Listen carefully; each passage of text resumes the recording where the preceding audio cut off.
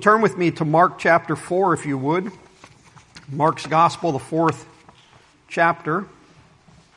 Pastor John this morning is in Israel. Pastor John and Brian Russell lead a trip every other year to Israel with Faith Community Church. They are 10 hours ahead of us, so it's maybe 7:30 at night, roughly, there in Israel. They've had a full day and are likely rehearsing the joy of the day and resting together.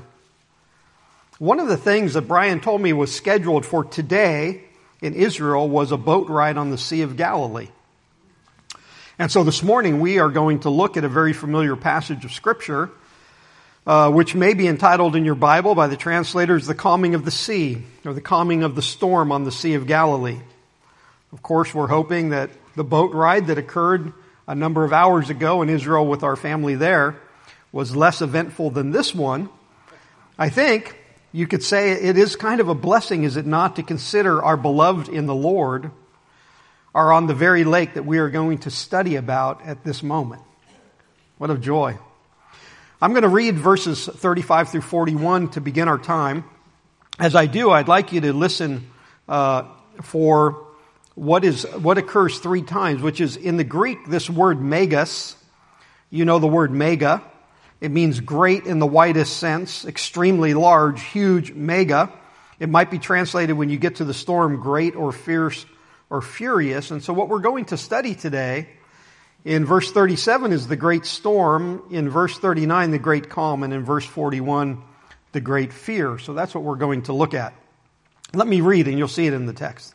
Verse 35 of Mark 4. On that day, when the evening came, he said to them, "Let us go over to the other side." Leaving the crowd, they took him along with them in the boat, just as he was. And other boats were with him. And there arose a fierce gale of wind. This could be called a great storm. And the waves were breaking over the boat, so much that the boat was already filling up. Jesus himself was in the stem asleep on a cushion. And as they woke him, they said to him, "Teacher, do you not care that we are perishing?" And he got up and rebuked the wind and said to the sea, "Hush, be still." And the wind died down and it became perfectly calm. It's the word megas, calm, a great calm came. And he said to them, "Why are you afraid? Do you still have no faith?" They became very much afraid. A great fear came upon them. And they said to one another, "Who then is this that even the wind and the sea obey him?" So that is our text this morning. If you are a Christian, if you are a Jesus follower this morning, one who is born again, by grace through faith in Jesus Christ, in him alone, this text of Scripture should cause you to exalt God, which is glorify him for who he is.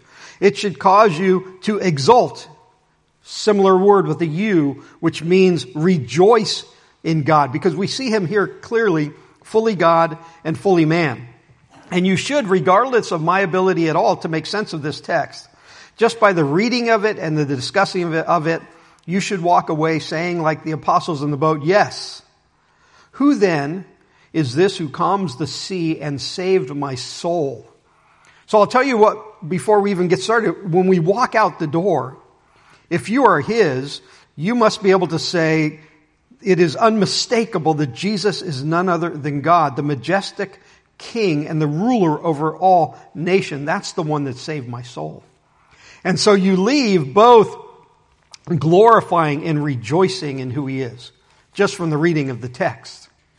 Now, if you're outside of faith, and you've been coming to church for First Sunday or 10 years, but you know you're not a follower of Jesus, then what I'd ask you to do is I'd ask you to lean forward with your mind and pray and continue praying. "God, please reveal by grace yourself to me today." Because of all the false religions and all the leaders of false religions that are buried in their graves around the world, this Jesus that you will hear about today is alive. He's not dead in the grave. And he didn't only create the world, but he controls, as we'll see today, all aspects of the world. Every moment of every day has the authority to command his creation, and it obeys him. He would be the one that you would want to cry out to save your soul, even today. So, let me start by saying what this is not about. Because sometimes this teaching is taken and lumped into one really simple sentence that goes something like this. You will have storms in your life. Come to Jesus and He'll solve your storms. You might have storms in your life. Come to Jesus and He'll solve your storms. That isn't the main focus of this text of Scripture. Is it true? Well, yes. Come to Jesus, and any storm that you possibly have, you'll bring to Him. But it isn't the main focus of the story.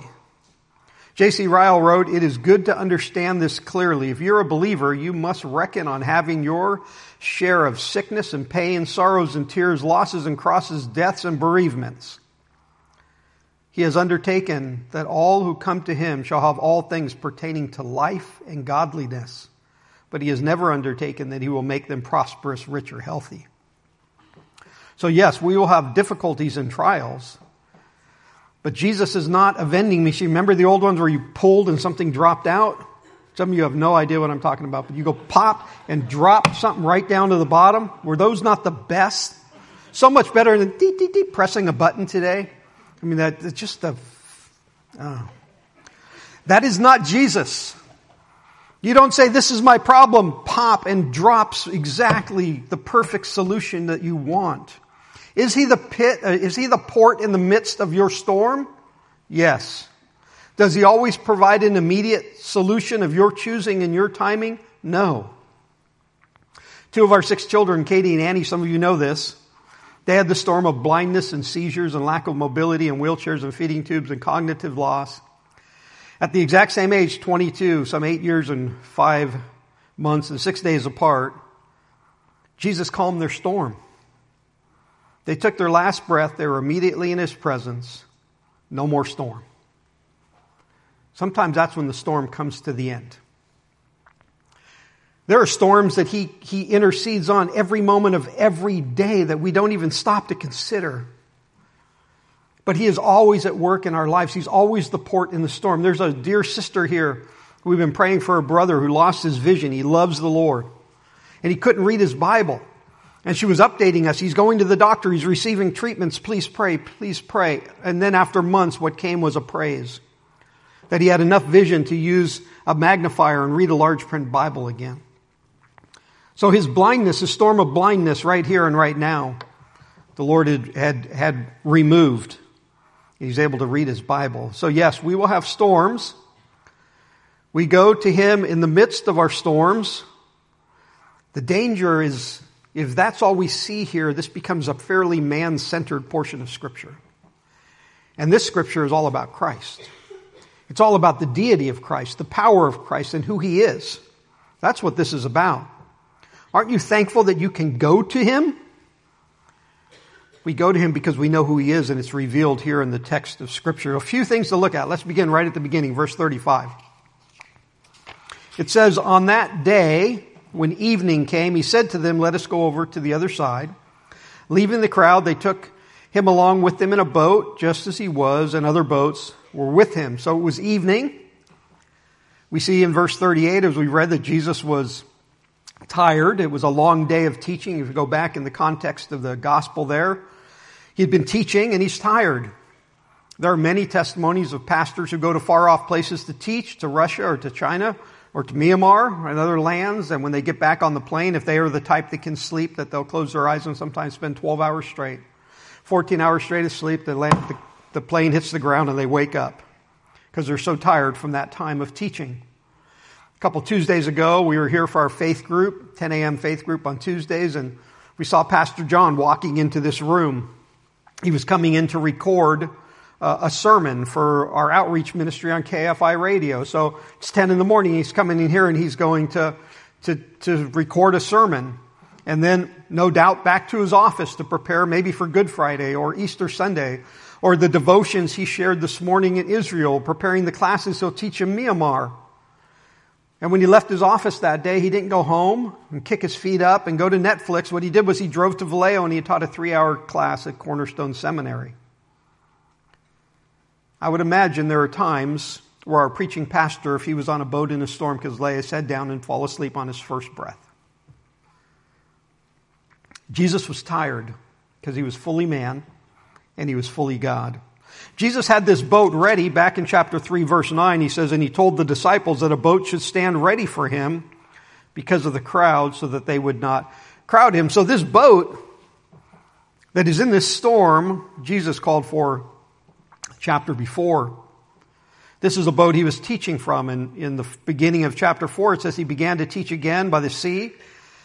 And such a very large crowd gathered to him, and he got into the boat in the sea and sat down. And the whole crowd was by the sea on the land, and he was teaching them many things in parables, and was saying to them in his teaching, listen to this, and then he taught. So the boat in the story came about in the 3rd chapter. He taught out of it in the 4th chapter. And note in chapter 36, it says this, isn't this interesting? And other boats were with him.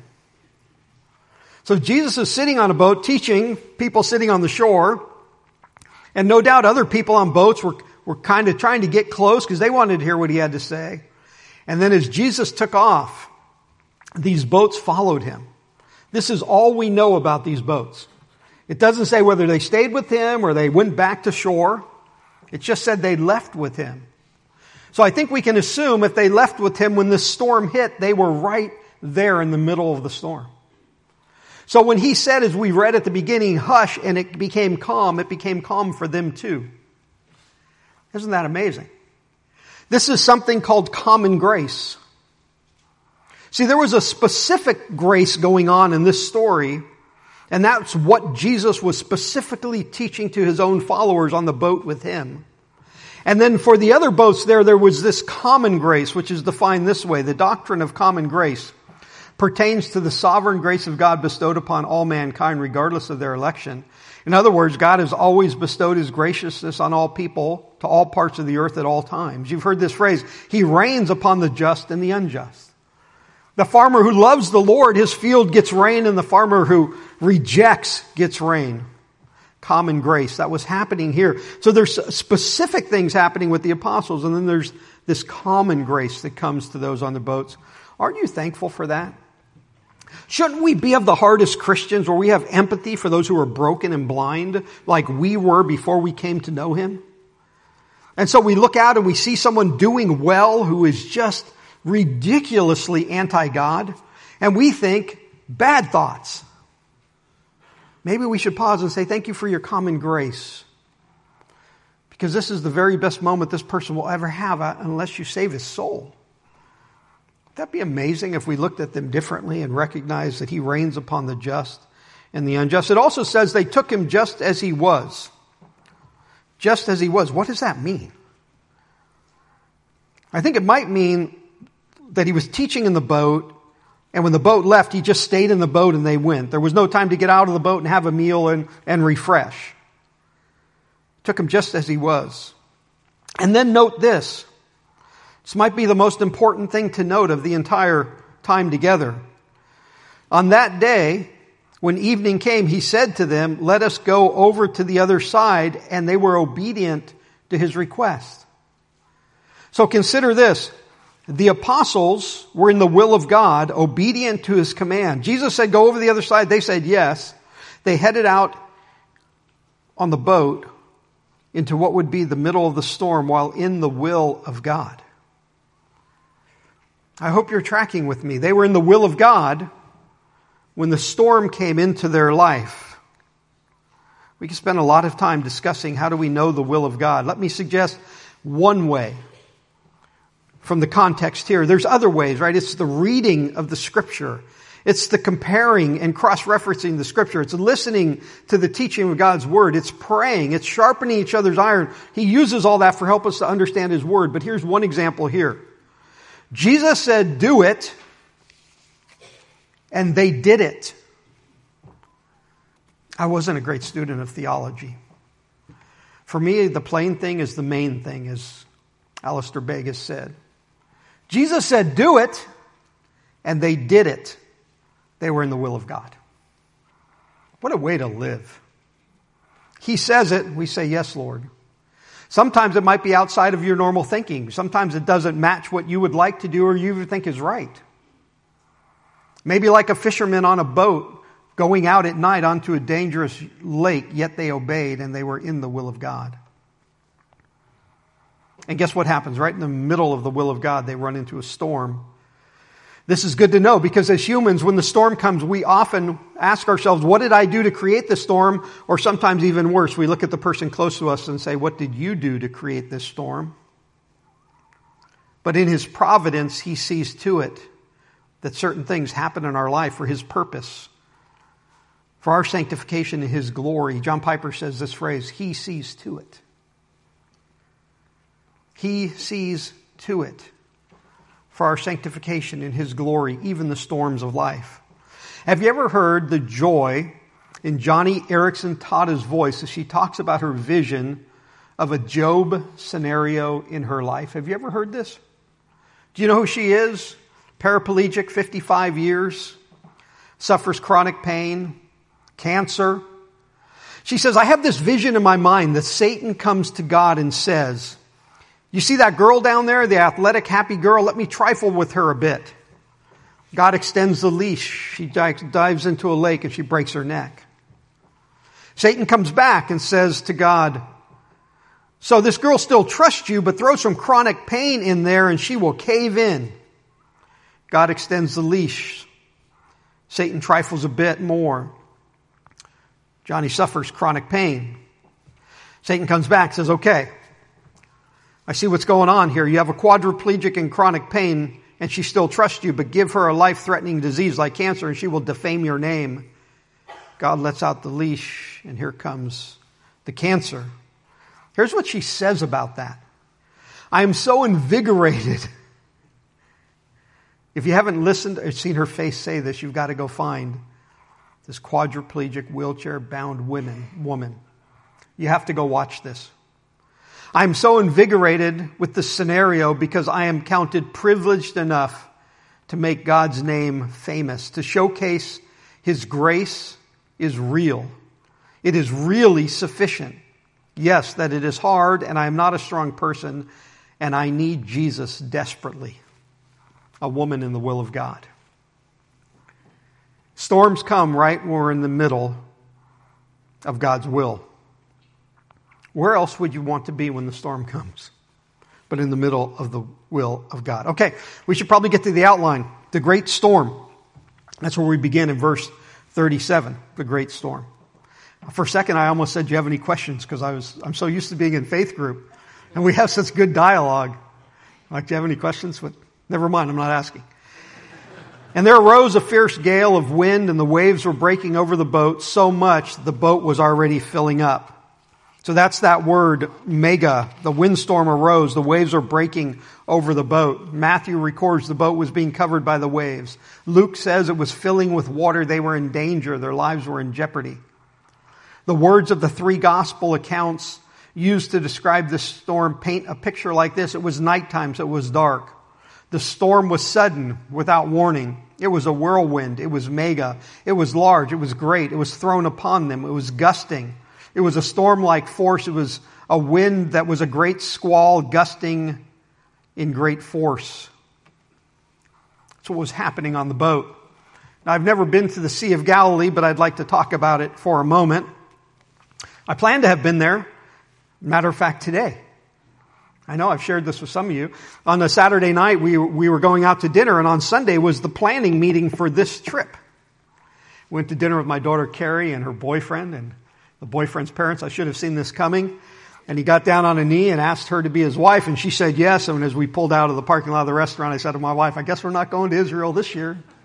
I don't know about you, but there's never enough nickels to put on a wedding and a trip. So anyway, that has nothing to do with the text, but it's my reality. Any sympathy I could gain from you for that would be appreciated. Or my wife, because I know she would love to be there. So as I was saying, I've never been to the Sea of Galilee. But there is a lot known about this lake and how treacherous it is. It's been studied from before the time of Christ because of how treacherous this lake is. Now, if you're new to this story, I hope I'm not confusing you calling it the Sea of Galilee and a lake, but it is called the Sea of Galilee, and it is a lake. It's in the region, as you would imagine, of Galilee. You may have heard the names Capernaum or Bethsaida or Cana. That's in that region. It's the lowest freshwater lake on the planet, 682 feet below the sea level. It's prolific for the production of fish. It's surrounded by mountains. On the west and the northwest, they rise to 1,500 feet. On the northeast and the east, they rise to 3,000 feet to the Golan Heights. That runs 42 miles. The length of the lake is only 13 miles, so it's way down in a bowl. It's 13 miles long, 8 miles wide, so it's tiny as compared to the size of the mountains that are around it. And it's so low, 682 feet below sea level. It's fed by springs as well as runoff from Mount Hermon. It's such a healthy freshwater lake. At one time it produced for Israel over 50% of its water needs. Isn't that amazing? One lake. Today, because the Israelis are blessed by the hand of God and He uses their wisdom, they've built more desalination plants than anybody else on the planet. They're actually selling water now. They have so much water, they're actually selling it. Isn't that amazing? How God protects that little land. So the wind comes down off the Golan Heights, the north side of the lake, comes down in the lake. And the lake is described when it gets hit by these winds as a boiling cauldron. Pretty routine most days in the summer. Treacherous place to be on the lake at the wrong time. The winter is worse because the air that comes down is cool and the lake, because of where it sits, is warm, and it turns up the lake into turmoil. That's enough about the lake. We could actually study the lake for a long time. You can have an interesting rabbit trail, if you like, on the geography of this lake. This isn't a story about a lake. It's a story about the providence of God. The storm that came on this lake in this historical event came at the hand of God. Do you believe that? It's a key statement for all of your walk of faith. The storm came at the direction of God. Do you believe that? There may be nothing more important in this walk of faith than whether we acknowledge every time there's a storm in our life that God's hand is in it. As John Piper says, He sees to it. If you can break free from that thing where people say, my God would not. My God would not. If you could just flush that out of your thinking and say, my God sees to it. Every moment of every day, His providence is involved. There is this question, what do you understand by the providence of God, in the Heidelberg Catechism? And here is the answer. The almighty, everywhere present power of God, whereby it were by His hand He still upholds the heaven and the earth, all creatures, and so governs them as herbs and grass and rain and fruit and barren years and fruitful years, meat and drink, health and sickness, riches and poverty. Indeed, all things come not by chance, but by His fatherly hand, even the storm. Spurgeon says, I believe that every particle of dust that dances in the sunbeam does not move, and the atoms more or less than God wishes. You could give testimony, right? If the Lord brought you to a place that you say, thank you, Lord, for your providence, it changed your life of faith. It changed everything because you saw Him in everything. This storm in Mark 4 came by the hand of God. It was great. It was dark on the lake. Waves were crashing over the boat. Sinking and dying was a real possibility. God was not surprised by any of these factors. He was the creator of the great storm. And then in verses 38 and 39, we see the great calm. And He got up and rebuked the wind, and He said to the sea, hush, be still. And the wind died down, and it became perfectly calm, a great calm. So Jesus was sleeping in the back of the boat, fully God, yet fully man, tired and sleeping. Interesting, He was creator of that very lake He was on. He was the creator of the wind that came and blew. He was even the creator of the wood that was used to build that boat, and now He was sleeping in it, fully man. Isn't that amazing? He spoke it all into existence, and then He came fully man, and He slept in that which He created. In 1986, they drug a boat out of the bottom of this sea. that they believe is from the era of Christ. It's 27 feet long and 7.5 feet wide. So based on the dimensions, I think this was a common fishing vessel, a boat for the Sea of Galilee, and it could hold about 15 or more adults. Around 15 comfortably, maybe a couple more, so it makes sense. This would be the exact size boat Jesus was asleep in. Let me ask you a question. Are there not times where you feel in the middle of a storm that He must not see? He must be, as this text says, so to speak, asleep to allow the storm of your life to be happening? Yesterday we heard this great testimony. Bart gave me permission. I said, Bart, I want to use this testimony today. He plays the drums right here. He's a faithful servant of the church, going through a really tough time. He had lunch with Pastor Dave during the week, and he said, you know what? Everything's falling apart, but if I could, this one company I worked for was when I was most stable, things were the best. If that company, they're not interested in hiring me anymore. A couple days later, he goes to his shop, and he's broken. He's sad, he's discouraged, and he's just like these guys. Right? These guys said to Jesus, don't you care? And he was at the place where he was like, I think I have to ask, is God even in this anymore? He grabs his phone and looks at it, and guess what the text is? The exact company that he told Dave, reaching out, hey Bart, we'd like you to come back to work for us. Answered prayer. Just like that. Thank you, brother. Bart wasn't the only one this week who asked themselves the question, God, are you still in this? He just got a text response, but he wasn't the only one. Now, these men, like Bart, had been with Jesus. So when this storm came, they had already been with him. They had seen in Mark 1:27 him heal the man with the unclean spirit and teach with authority. They saw it. They were there.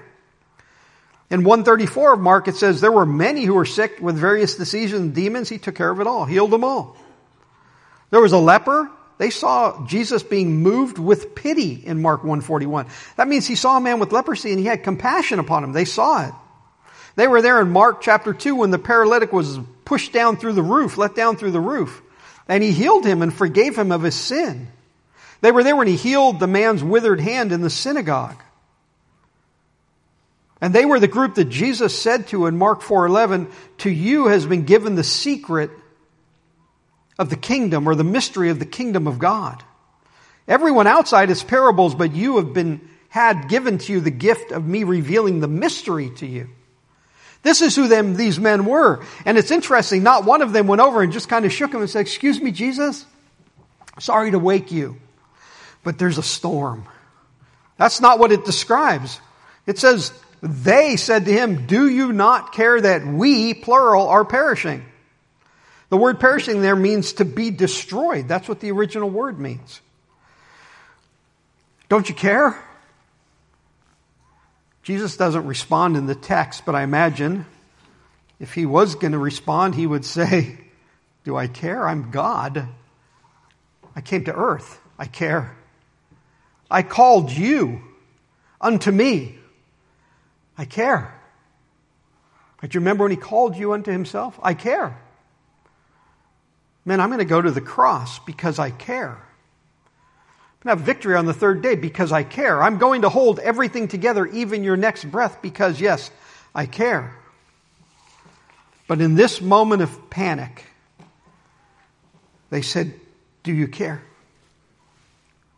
Have you ever heard the phrase, the gospel gap? Ever heard that phrase? Sometimes called the then, now, then gap. It's this idea that in the midst of a storm, just the midst of life, you can look back, and if these men would have had time, but they wouldn't have in this moment, say, yes, then I was justified. Then I will be glorified. But right now, in the moment, now, Lord, in the cancer or the job loss or the rebellious teen or the car that doesn't start or my parents who need a caretaker or something called the golden years, right now, I just have to cry out and say, do you care? Have you ever been there? I think you have. The joy is that every single time he stands up and he looks at the storm of our life and he says, hush. Be still, just as he did on the boat this night. He is a good God who so loved the world that he chose to come because he cares. And it says the storm became perfectly calm, a mega calm. The fishermen had seen waves that were upon their boat many times that came by the wind. The fishermen had seen the wind die down and stop and the waves continue. That isn't this word.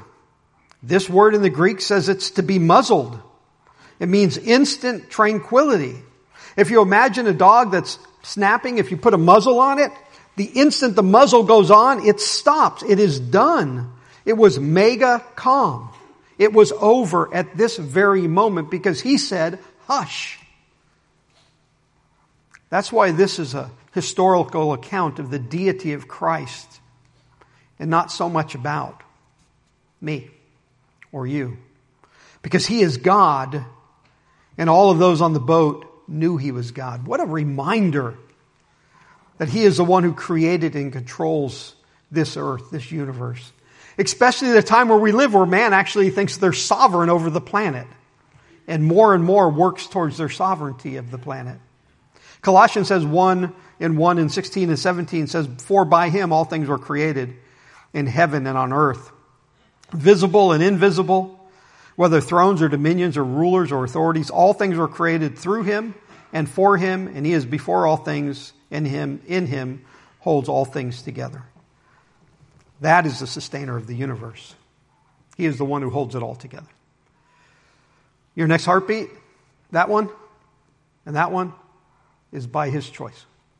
Isn't that amazing? So there was a great storm and a great calm. Now, when I went over my notes with my wife this week, she said this. Another one of those notable things.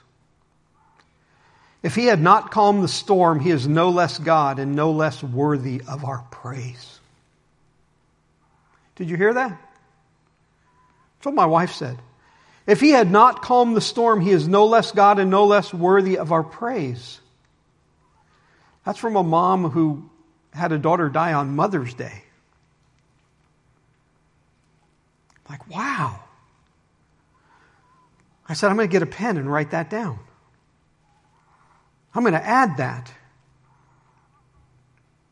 Because even if the storm doesn't come to a calm, he remains God. Wow. The great fear, look at Mark 14:40 and 41. He said to them, why are you afraid? Do you still have no faith? They became very much afraid and said to one another, who then is this? Who then is this? That even the wind and the sea obey him. They had fear of the storm outside the boat, but now they have fear of the reality of the power of God in the boat. And this is probably what you think. It's both the fear of being afraid and reverence and awe. It's that word that blends fear and awe. And no doubt it has to be both. Because if you just saw God do that, you would be in awe and reverence. But your mind might wander to, if he can do that, he knows my most innermost thoughts and secret deeds. He knows it all. Oh, I have some fear. As a father corrects his son, that's how he deals with me. I have some fear. He knows it all. But then I just fall to my knees and say, and he's the one who creates and controls it all. Awe and reverence. Those in the boat needed a lesson. And it wasn't, I have problems, Jesus fixes my problems. As true as that might be. No, the great fear here leads to what we need most, which is a great reverence for him, our Savior. The great truth of what happened is it helps us to see him for who he is, majestic and King of Kings and rulers of all. It should cause us to say, I want to be face to face with this one. That happens when you're in his living word. So I would say read, and read some more. If you read and read some more, You will find yourself in great fear and great trembling and great reverence, just like these men on the boat, because this is what he gives us to know him. You'll be like John in Revelation chapter 1, verse 12 through 18, when he saw Jesus. When I saw him, I fell at his feet as though dead. But he laid his right hand upon me, saying, Fear not.